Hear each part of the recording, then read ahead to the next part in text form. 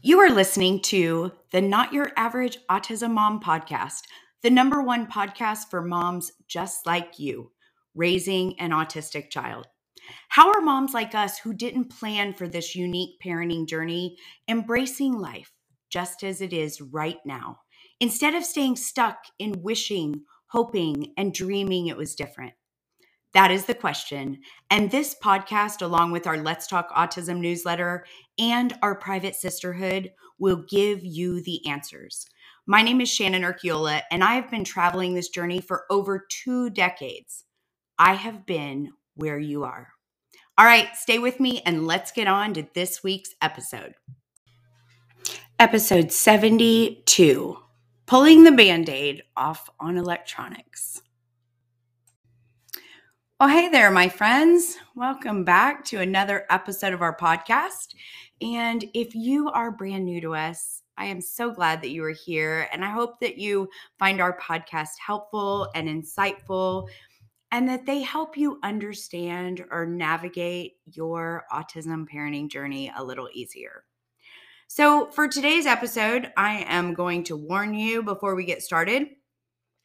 I likely may be telling you things that you may be resistant to. So I just ask that you keep an open mind and think thoughts that maybe, just maybe, what I am telling you might be helpful and just might work. Just be open to the possibility. That is all I ask. Just take a minute to think about how technology is all around us, right? And listen, technology has many positive aspects to it and has brought us many great things. We can find information at our fingertips. I remember my grandmother sitting down, going through cookbook after cookbook, looking to find a recipe. And heck, in 2 seconds, I can have the exact recipe to duplicate Longhorn's Parmesan crusted chicken. That's the ease of technology and how it has made our lives easier in so many ways. Our life is surrounded by technology. Electronics are part of everyone's life. But what is important is that you understand the negative effects that too much screen time can be causing for our children with autism, because it is pretty darn significant. And I am sure that most of you listening to this today would agree that your child would gladly spend day in and day out on their electronic device rather than do anything else. Am I right? Probably so. So, what does that mean? That means that if they don't have boundaries on their electronics, if you don't limit their time on them, they will never seek to find other interests. We know that our kids' social skills aren't as highly developed as most of their peers, and their abilities to pick up on social cues and body language are something that you are likely always working on. I get that. And while this is certainly a concern, that is not all that you should be worried about. And so, as I go through this podcast, I'm going to be talking about a lot of other things that you should be concerned about. I want you to see that too much screen time could be causing many of the struggles that you are having in your home day after day. Too much screen time can increase their irritability, contribute to their rigid and impulsive behaviors. And here is what I want you to walk away with at the end of the podcast today. Allowing too much screen time, I promise you, will decrease their interest in doing anything other than being solely focused on a device. The National Institute of Health found that children who spend more than 2 hours a day on electronic devices scored lower on thinking and language tests. And those who had more hours experienced thinning of the brain's cortex, which is related to critical thinking and reasoning. Hello, that is one of the main areas that our children show deficits. Some other studies suggested that increased screen time in young children is associated with decreased cognitive ability, impaired language development, hyperactivity, short attention span, and again, irritability. Hmm, maybe, just maybe, this should be a red flag for us to pay attention to. Look, I get it. Trust me. I was guilty for many, many years of just letting him have the iPad or the Nintendo. Because you know what? It was easier than dealing with the behaviors that were the result of not giving in. Here is what I learned though. Basically, our children have essentially trained us to not follow through because we know how upsetting and disruptive their meltdowns can be. They will likely complain for a very long time when something they like is taken from them. And while that looks different for all of us, I know that none of it is fun. Sometimes you might not want to limit electronics because you just want to see him happy or you just want to see her enjoying an activity. I am here to tell you that your thinking around their use of electronics must change if you want to reap the rewards that I promise you will begin to unfold once they have less screen time. You know, autistic people may be drawn to screens because they provide a repetitive and predictable interface that is easily customized to their specific interest. Their games offer a predictable structure that make them comfortable, and they don't need to engage with people in the real world, something that makes them decidedly uncomfortable, right? The sedentary lifestyle that games promote can exacerbate health problems such as, obesity, onset of diabetes, insulin resistant. And I honestly think that this actually may be one of the biggest drawbacks for our kids when it comes to electronics. Because obviously, if they're spending all their time playing video games or watching YouTube, they're not getting as much physical exercise as they should be because when they're playing the iPad, they aren't outside doing other things and moving their body. Another thing to think about is that for so many of our kids, their tendency to perseverate on things, right? In other words, their brains have a tendency to get stuck, right? Think about them watching a specific part of a movie or a show, or for us, it's an infomercial over and over and over again, wearing out the rewind button. Or maybe they want you to read the same book over and over and over again. Or they ask you the same question 50 times or 75 times. These aren't things that I don't know anything about. I talk about these things because I have been through them. I still go through them. Not as often as I used to, but I still go through them. So when you consider that, and then you add in their attraction to electronics and the fact that social situations are typically not something that they enjoy or look forward to, you have created the perfect storm for them becoming obsessed over their electronic device of choice. Kids no longer have to rely on their imagination. All they have to do is open up a tablet or jump into a video game where they will be provided with hours of nonstop fun. So we have to wonder, how will this impact our children as they grow? When is the last time your kids made a fort out of blankets or wanted to go camping in the backyard without an electronic device? Think about it. When we were growing up, our imaginations were endless because it's all we had. You have to ask yourself, what changes can you make to begin to change these things in your home? Well, to start, you have to establish clear rules and schedules for electronic use. Now, I can tell you what ours is all day long, but our schedule may not work for you. You have to come up with a schedule that works for you and your family dynamics. And it can be as detailed or as basic as, you or your child needs. Maybe, for an example, being in the car is one of those times when your child and you benefit from them being on their iPad or their tablet or their device. That's okay. That becomes part of your plan. But I also want you to consider this. Have you tried occupying their time with something other than a device when you're in the car? And I'm just asking. I just want you to think about it. Maybe you could play I Spy while driving, practice colors, or we used to play the license plate game when we were on road trips, right? Seeing where other people were from and then talking about what we know about that state. Maybe you sing songs or practice adding and subtracting, counting on their fingers. These activities engage their mind and help their development.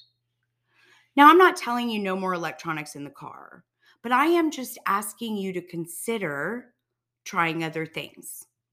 Maybe you choose that, you decide that one day during the week, there are no electronics on the way to therapy. Maybe you let them decide which day.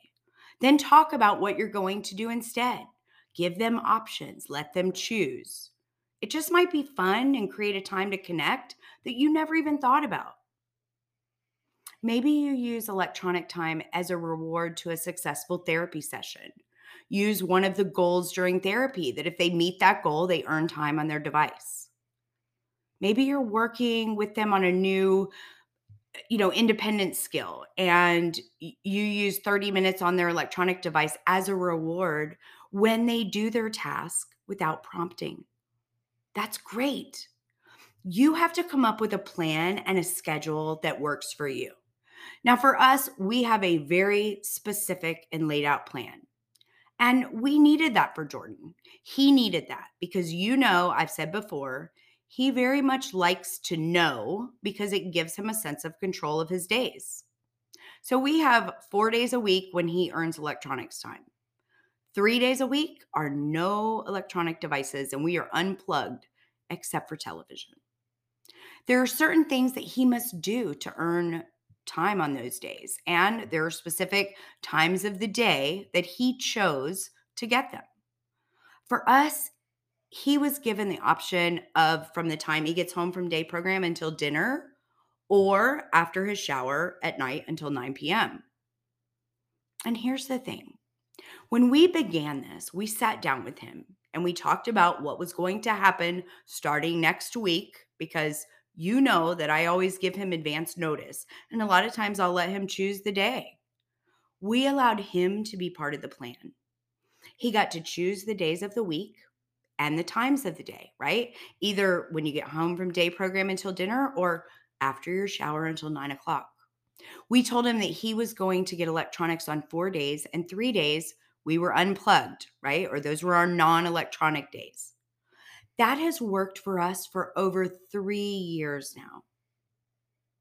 Make a plan that will work for you and your family. Now, this next one, this is a big one.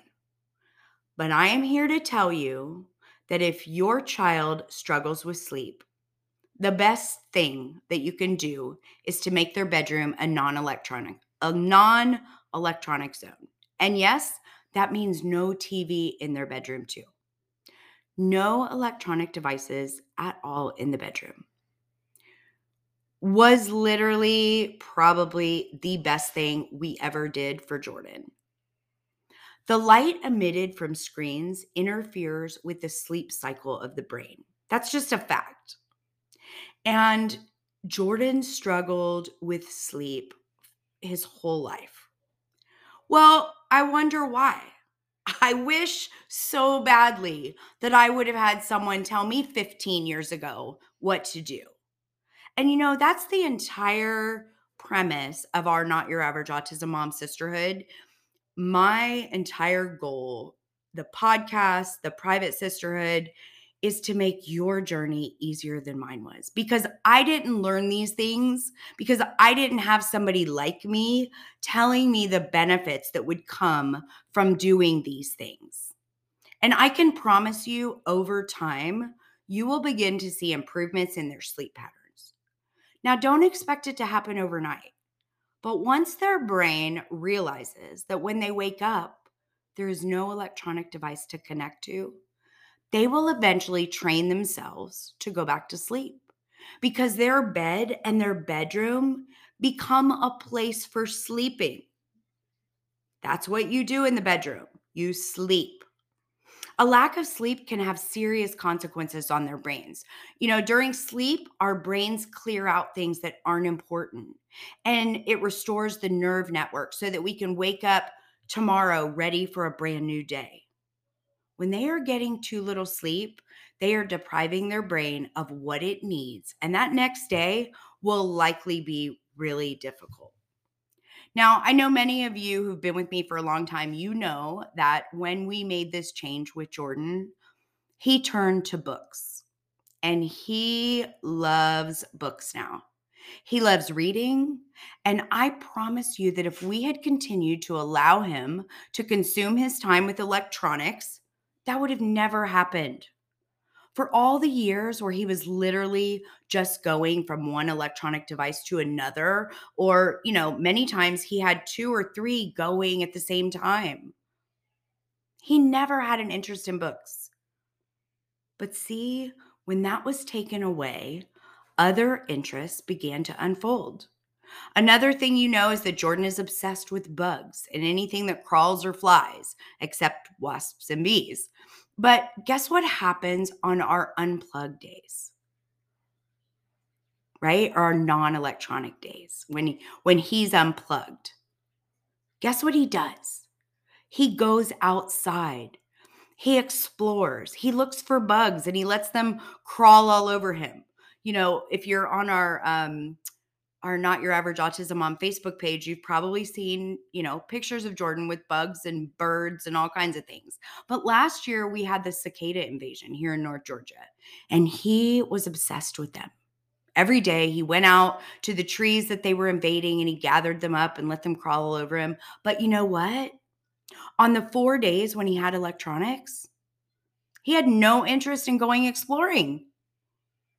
So if you're saying to yourself, well, Shannon, you just don't understand. My child doesn't want anything except for electronics. He's not happy unless he's playing a game, or she's not happy unless she's watching YouTube. Here is what I want to tell you.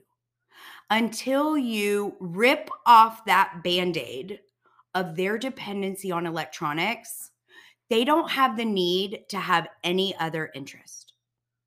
So yes, you will have to go through a difficult time. You will have to go through some difficult weeks and maybe even months while you are implementing the new electronic schedule or plan or boundaries. They will complain, they will get mad, they will tell you they're bored, that you're the worst parent, and you might have to make some changes to what you do and plan time to interact with them more and show them other things to do.